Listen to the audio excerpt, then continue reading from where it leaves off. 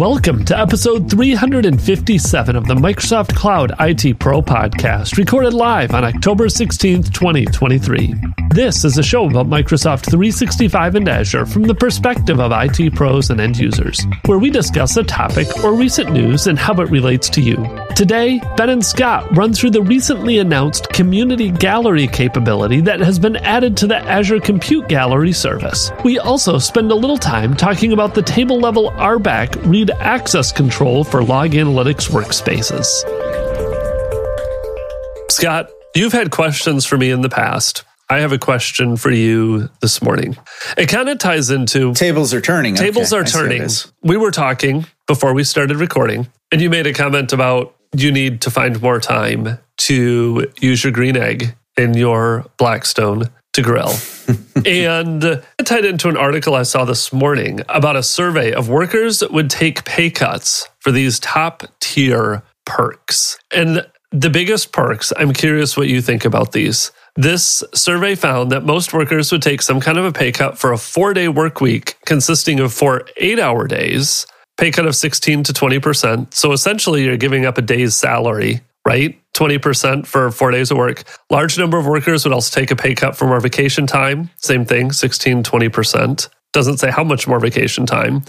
And then fully remote workers was obviously one of the top ones. 61% of people saying they would take a pay cut for remote work. I think those were the big three. More vacation, 4-hour workday, remote work. I'm curious. Some people were like, no, that wasn't a pay cut one. Curious. Your thoughts. Would you take a pay cut for any of those? Not that your employee could listen or should do it. For more vacation, no. I think generally the thing to do is, like, when you're walking into a new position, is know your worth and negotiate for it. Right. That's my thought. Even companies with very fixed policies, I think there's ways to come to agreement there. Like, you might land in a band, say, with 2 weeks of vacation, but really you need 3. And that's what you're used to and what you've had in the past. And I've run into that from some places, like having worked overseas where you just end up naturally with more vacation time. Another interesting one is I've worked at a bunch of law firms, and law firms tend to have pretty generous vacation policies, like 3 to 4 weeks. Interesting. For all employees, regardless of level. So I got used to that pretty early on in my career by doing some of that stuff, like working with law firms where I was like, ooh, I just need 3 weeks.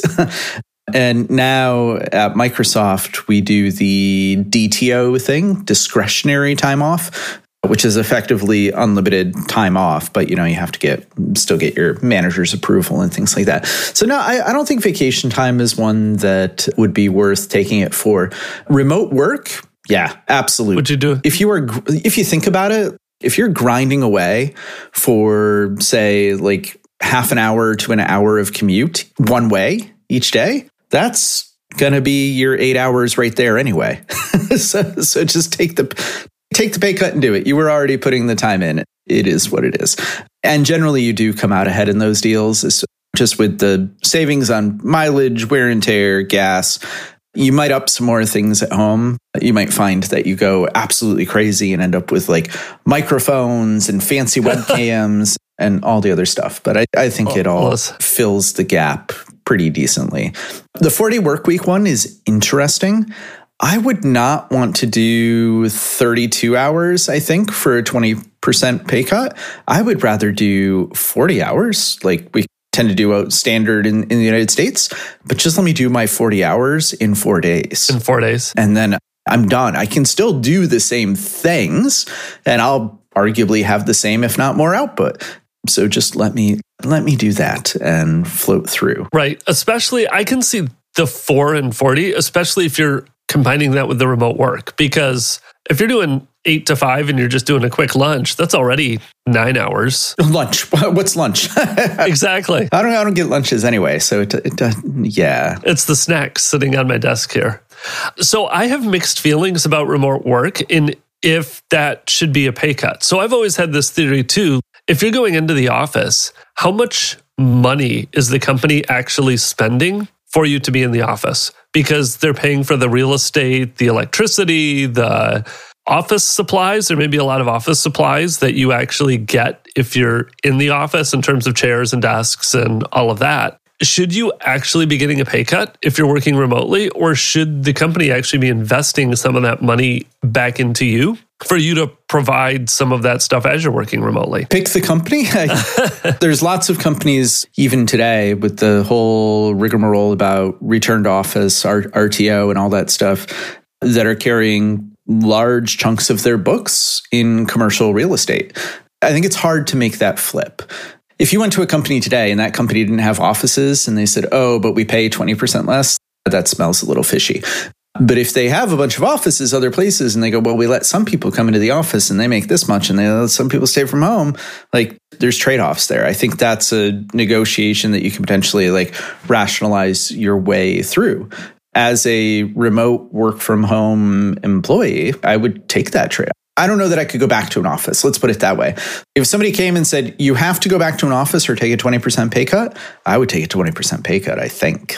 Take the pay cut and stay at home. I'm not going to sell my house and move someplace else and do all those things. And I also get what you're saying about long commutes. Like if, to your point, if you're driving an hour a day, spending X number of dollars on gas and oil changes and maintenance on your car or whatever those additional expenses are that do come with commuting, just even from a time perspective, there is something to be said for that too. But I'm with you. I don't know that I could ever go into an office. I don't know that people always think about it that way. And you have to have, I think it helps. Like I've worked places where I've had to do the long commute thing. Like when I lived in outside Washington, D.C., when I had to go down into the district for customers, that was a 2-hour one-way commute. There were some days where it was taking me 3 hours to go one way. Just because of traffic, timing for things. Like I lived 35 miles outside of DC, which meant that for me to get down into the district, like you can't drive on the HOV lanes. It was a single driver in the morning. So you had to find potentially a different way to get in. You didn't want to drive in all the way to the district and have to deal with the traffic actually down there. So I would drive my car to a park and ride. I would go from the park and ride to the train, and then I would take the train to where I need to be and maybe catch another bus, right? If there wasn't a train that got you within a walkable distance of the place that you were going. So it was a little ridiculous sometimes. And I would get home at 8 at night. What did I do? Yeah. So in cases like that, it's a totally worthwhile trade-off. And it's not a trade-off that everybody can make, but if you can make it, I think it's worthwhile doing. Like it is a quality of life thing. It was interesting. There was just an interesting survey. And I'd say we'd post a link to it, but it was on the Jacksonville Business Journal and it's a paid link. So if we posted a link, you can't really get to it anyways. It was interesting just to see what some of those top things were that. And I'm with you, the 4-day, 8 hours a day surprised me. It was like, so people just want to work 32 hours instead of 40 hours. There are people that do that. So I've definitely worked in organizations and come across folks that do those kinds of things. I attended maybe last year and a half ago, a seminar that was put on by one of our more junior employees who decided to take that trade-off, like totally negotiate it down and said, I'm going to do 32 hours a week. And that's it. And for a whole bunch of reasons, right? They're just like work-life balance, mental health. This is a better model for me kind of thing. And there's a lot of that in there. Like everybody is situationally different. Like not everybody is built to do 40 hours of continuous context switching the entire time. So I get that. Respect it. Know what you want, go for it, and grab it if it's an option. That was my question for the day. Outside of then I also saw an article in there about mansions for sale in Jacksonville. But we don't need to talk about $25 million mansions in Jacksonville. No, we don't. So news. There's a few news things. We were just talking before this too. News feels like it's slowed down, but Ignite is now 1 month away, I think, ish. Give or take, yes. From when we're recording this, we're about a month and a week away. So maybe just about 5 weeks. By the time people hear this, it'll be like 2.5 weeks away. But something like that, yeah. As a result, Microsoft has said, we announce news as it comes up now, and we've definitely seen a lot more news come out, but it is also very apparent that once you would get within a month of Ignite, the news kind of slows down, and Microsoft is definitely holding some stuff back to announce at Ignite in a month. So there's a few things that have trickled out that we figured we'd talk about today. So do you want to take the first? Yeah. What do you want to start with? I don't know. You have a tab highlighted here in the browser. Do you want to start with the one you're on? This was an interesting one that I did not see. Let's start with sharing images using community galleries. Like pictures, right? Yeah, sort of. I guess maybe if we consider a VHD a picture. Do we consider VHDs pictures? A VHD is a picture of a virtual machine? They certainly tell a story. No. So in Azure, there has been this thing kicking around for a while now, which is the Azure Compute Gallery. So for a long time, you've been able to take a virtual machine in Azure, or even potentially like a virtual machine from another environment. Not the best idea, but typically we'd start with an Azure one just for the best experience. But you can take those images and you can customize them. So say it's like a Windows image and you want to sysprep that image. Take it back to an out-of-the-box experience for running it through. Maybe you want to lay down your own bits on top of it just to give you an accelerator, like whatever it is. So you've had the ability for a long time to take those images, and it started out as, just grab a VHD, then you would create like an image, your next VM from that VHD. That's a pain. And then they introduced this thing called a compute gallery. So effectively take your images and have your images with things like versioning associated with them. So, okay, great. I've got my golden image for Windows Server 2022. I've got my golden image for my Ubuntu 20.0.4 LTS version that I run in my environment, my RHEL thing, whatever it happens to be. Take those and then be able to like version them as you patch them, update your applications, all those kinds of things. Compute galleries have traditionally been private. So there's been like the Azure Marketplace. Hey, go out to the marketplace from an official publisher, be it Microsoft or one of the other vendors that's in the marketplace. It's been vetted by Microsoft, and grab your VHDs from there or your images that you spin up. So a third-party example would be something like Kemp. Like you want to spin up a load balancer from Kemp. You need like a NetScaler kind of thing. Great. You can go spin those up. And those are vendor supported images from those companies. And now there's a new flavor that's kicking around, which within the community gallery, now you can, so within the compute gallery, Azure Compute Gallery, you can now have private galleries, which is traditionally what you've had. And you can also have a community gallery. And community galleries are interesting. So private galleries, as they've existed, you could do RBAC sharing within your tenant. You could also do what was known as a direct shared gallery, potentially over to other users within your tenancy, other subscriptions, things like that. But generally, like your tenant, your Azure AD Entra ID tenant was a boundary for you for identity. So you couldn't really share those things publicly with other Azure users if you wanted to do that. Let's say you didn't meet the bar to go into the public marketplace. You just didn't even know it was a thing. You didn't want to deal with it. Like you could just spin up one of these community galleries now, because what community galleries allow you to do is you can still do RBAC. So you can still do things like share your images using role-based access control to a service principal, anything like that, people, groups, whatever it happens to be. But it's not locked down to a specific tenant. So a community gallery lets you break the boundary of a single tenant and get out there to more of the marketplace. Or you can just share things publicly. You can say, hey, I've got this community image and I want to push it out for everyone out there to be able to see and get hands-on with. So it's another mechanism or another way for publishers to share things potentially outside of the Azure Marketplace.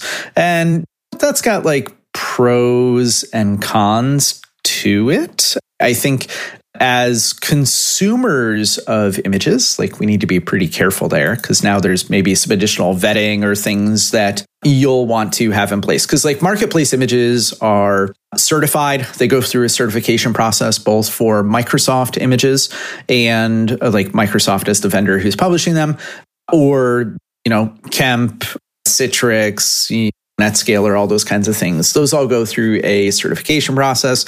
They're all good, vetted, verified. Run them with your production workloads. You can do that with confidence. They'll be supported. There's a slew of first-party, third-party images, like all that stuff just is there. But I think the biggest thing is they are supported is probably the biggest thing for marketplace images. Community images, there's a certain degree of trust that you're going to have with the publisher. Because like you or I could just go create a community gallery today and spin up an image and put it out there. So you're trusting that A, we know what we're doing when we build that image. B, we are licensed to build and distribute that image. Like there could be software licensing or other things that come into play there. So this is really good for open source stuff, potentially, depending on the license associated with that. I don't know how well or how much it gets used for commercial stuff. It's also great for testing. Like I could see like a bunch of marketplace vendors potentially using this as a path to test their images and get them out there. There's no like billing model, anything like that. Community images are just free. So it really is like I think like an Apple like test flight kind of thing. Like it is very test kind of thing. And then that support angle is a rough one, I think, in that images published through a community gallery are supported by the owner of the image. So who's the person who made the image? That is who is ultimately responsible for support on top of that thing. And Microsoft calls this out in the documentation. Okay, like this is potentially an area you could be interested in. But if you are a consumer of community gallery images, like you're not just a publisher, but you're also using them in your environment, like you should exercise a degree of caution there because you really do have more work to do. Like you have to go verify the source. Again, there's no like certification, scanning, anything like that happens on the way. Like there could be malware in these things. Like it's really on you to go and figure it out. And there's mechanisms for folks to report nefarious images to Microsoft. Like all that stuff's in place, but it doesn't stop it from getting out there as quickly the way it might do in something like the regular Azure Marketplace. Yeah, I was just looking through it. So if you go out to Azure and you browse for resources, you can go look up, and I think these are all community galleries. You can go look for the community images in Azure and just start browsing through them. So in community images right now, there are 4,600 images. And you're right, you don't know what any of them are. So one of them in here is from some guy named Pete. And the gallery is Pete Specialized, and it's a Windows 11. And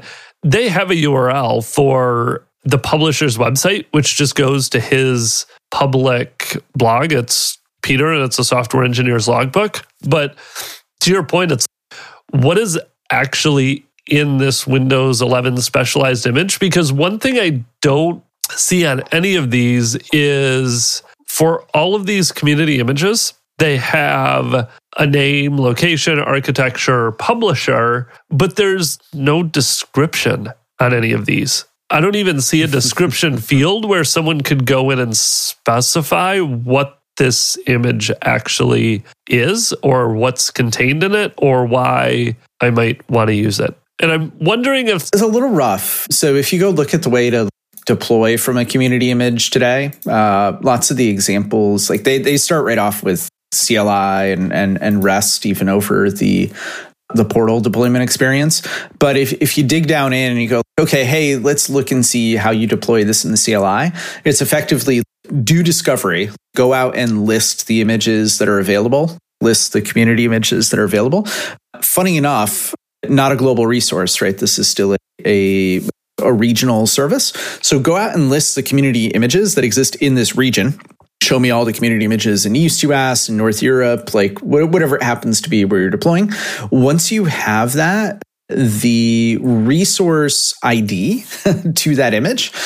So effectively the string, here's the gallery name and the GUID associated with that image, all that stuff, all the way down to the version. That becomes like what you pass into a VM create command to get things spun up and get them running. So yeah, it's a new thing that's out there. I'd be interested to see what the uptick on it is. And if you do see like MSRC reports on these over time, I could totally see a vendor coming in and doing something like a bad actor. Vendors may have a bad choice. Where a bad actor comes in and slams a bunch of images into 60 regions, or you've got to play like whack-a-mole trying to figure out like which region, which bad actor is in and where they've published images, things like that. There's more vetting for you to do as a customer here. Like you really do have to trust where these things come from.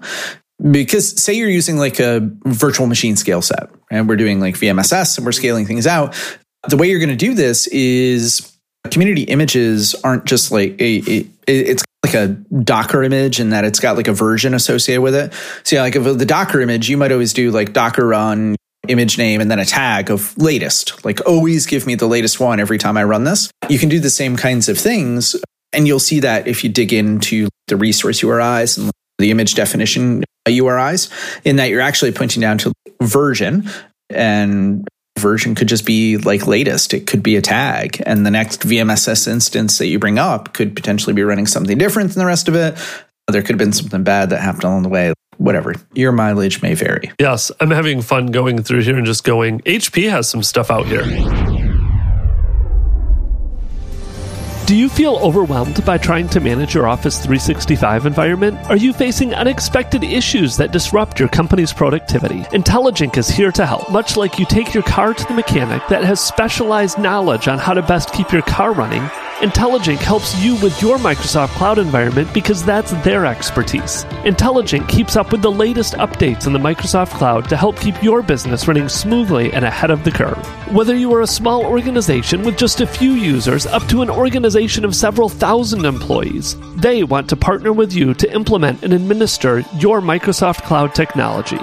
Visit them at intelligink.com/podcast. That's INTELLIGINK.com/podcast for more information or to schedule a 30-minute call to get started with them today. Remember, IntelliGenc focuses on the Microsoft Cloud so you can focus on your business. So there's some good stuff. There's an HPE Esmeralda software documentation. So they have an image out there for their Esmeralda. I don't even know what it is, but they have some images out there for that. It looks like it's primarily different vendors that have built their services, bundled them into a VM and pushed them out there. But then you do have these random ones like Pete's specialized VM image. It will be interesting to see the uptake too. And I feel like at some point in time, you need better sorting, or maybe you don't necessarily go to the community image to find it. But if you have a specific vendor that you buy software from, that you're using it from, it gives them an option to put it out there and maybe trust them to point you to the right image. It's an interesting model of how do you figure out if there's something out there you want to use. I would almost want to see it where you could browse by publisher. And that's a little hard to do maybe today. Like it'd even be nice if you could just maybe browse by like publisher URI. So there's a couple extra fields. If you load one of these up, say you push a community image out there and you start to see the metadata associated with it. So there's name of the resource, that makes sense. What location does it live in? What's its architecture? x86, x64, that kind of thing. But there's also a publisher URI and a legal agreement URL. So if you go look today, like there's a bunch of stuff, even that appears to be published by Microsoft, where like they've just skipped those fields. Like publisher URI is www.example.com kind of thing. If you go out and browse it, I don't know if you were noticed, but like by default, it's sorted by the public gallery name. Yep. So a bunch of stuff that shows up there is for actual like Microsoft services. There's a ton of AKS images that just fill up the first couple of screens, like different versions of Ubuntu running different versions of Containerd, a FIPS compliant Containerd, and then they have all like the permutations of that.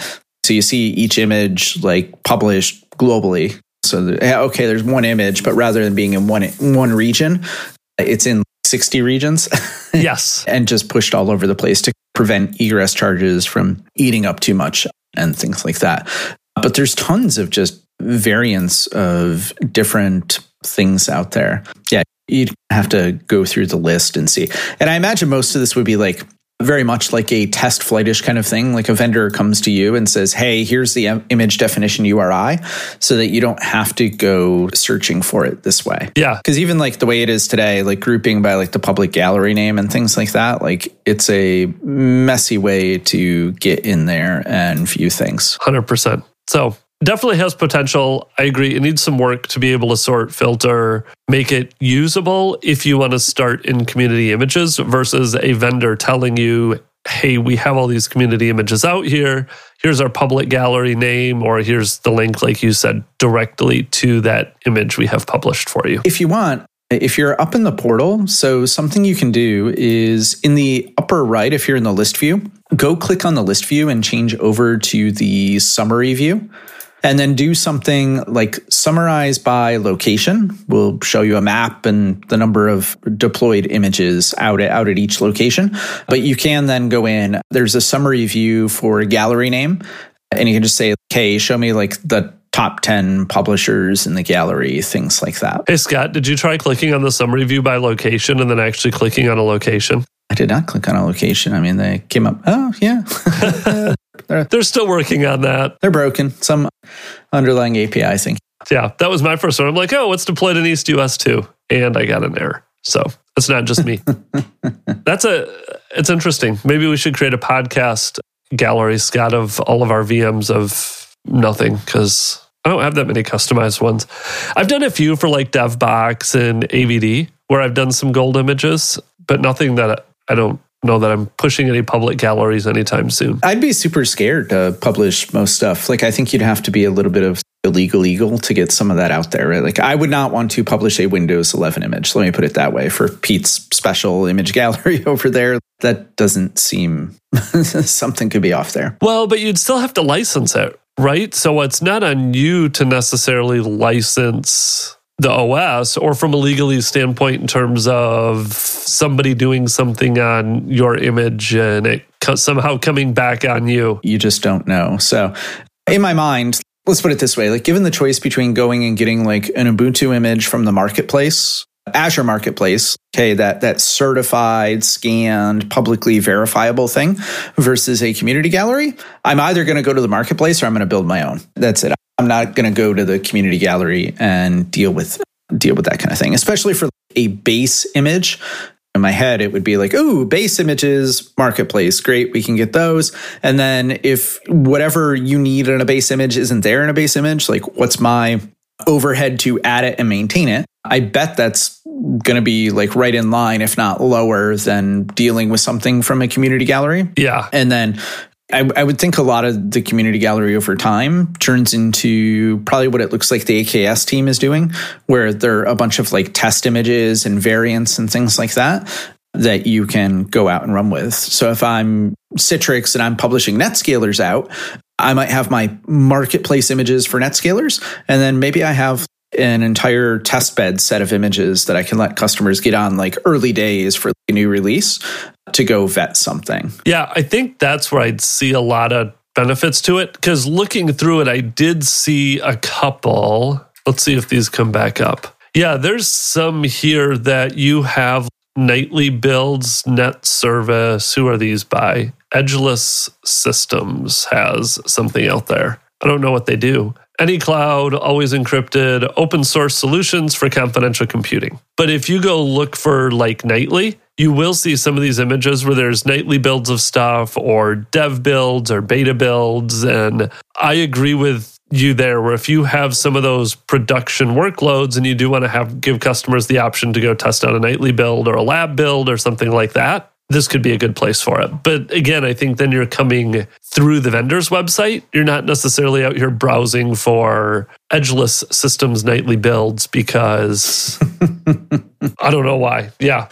So fascinating, more services, see where it goes. But with that, I have meetings coming up, Scott. We have some more topics. Yeah, we have more topics, but we might have to punt those for next week unless you had another quick one you wanted to talk through. So we're talking galleries and RBAC and sharing and things like that. So one that crossed my radar, we've talked a bunch about log analytics and Kusto and things like that in the past.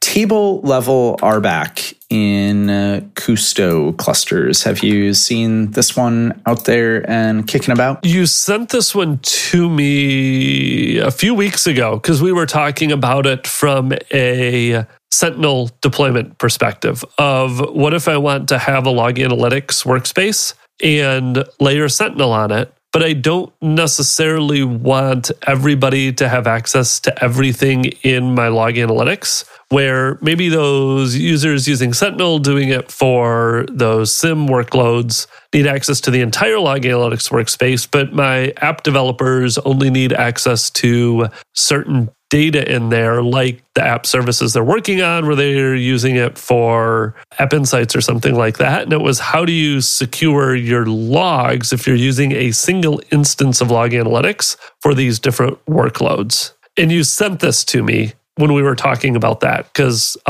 before I had not seen this one. Yeah. So this is a capability that is in preview as far as being able to use like Azure RBAC in this manner. Yep. TLDR is you end up with a log analytics workspace where you're going to create some new roles around that log analytics workspace. So you're going to have a new role at the workspace level, like all up, here's my deployed resource and all the tables within it.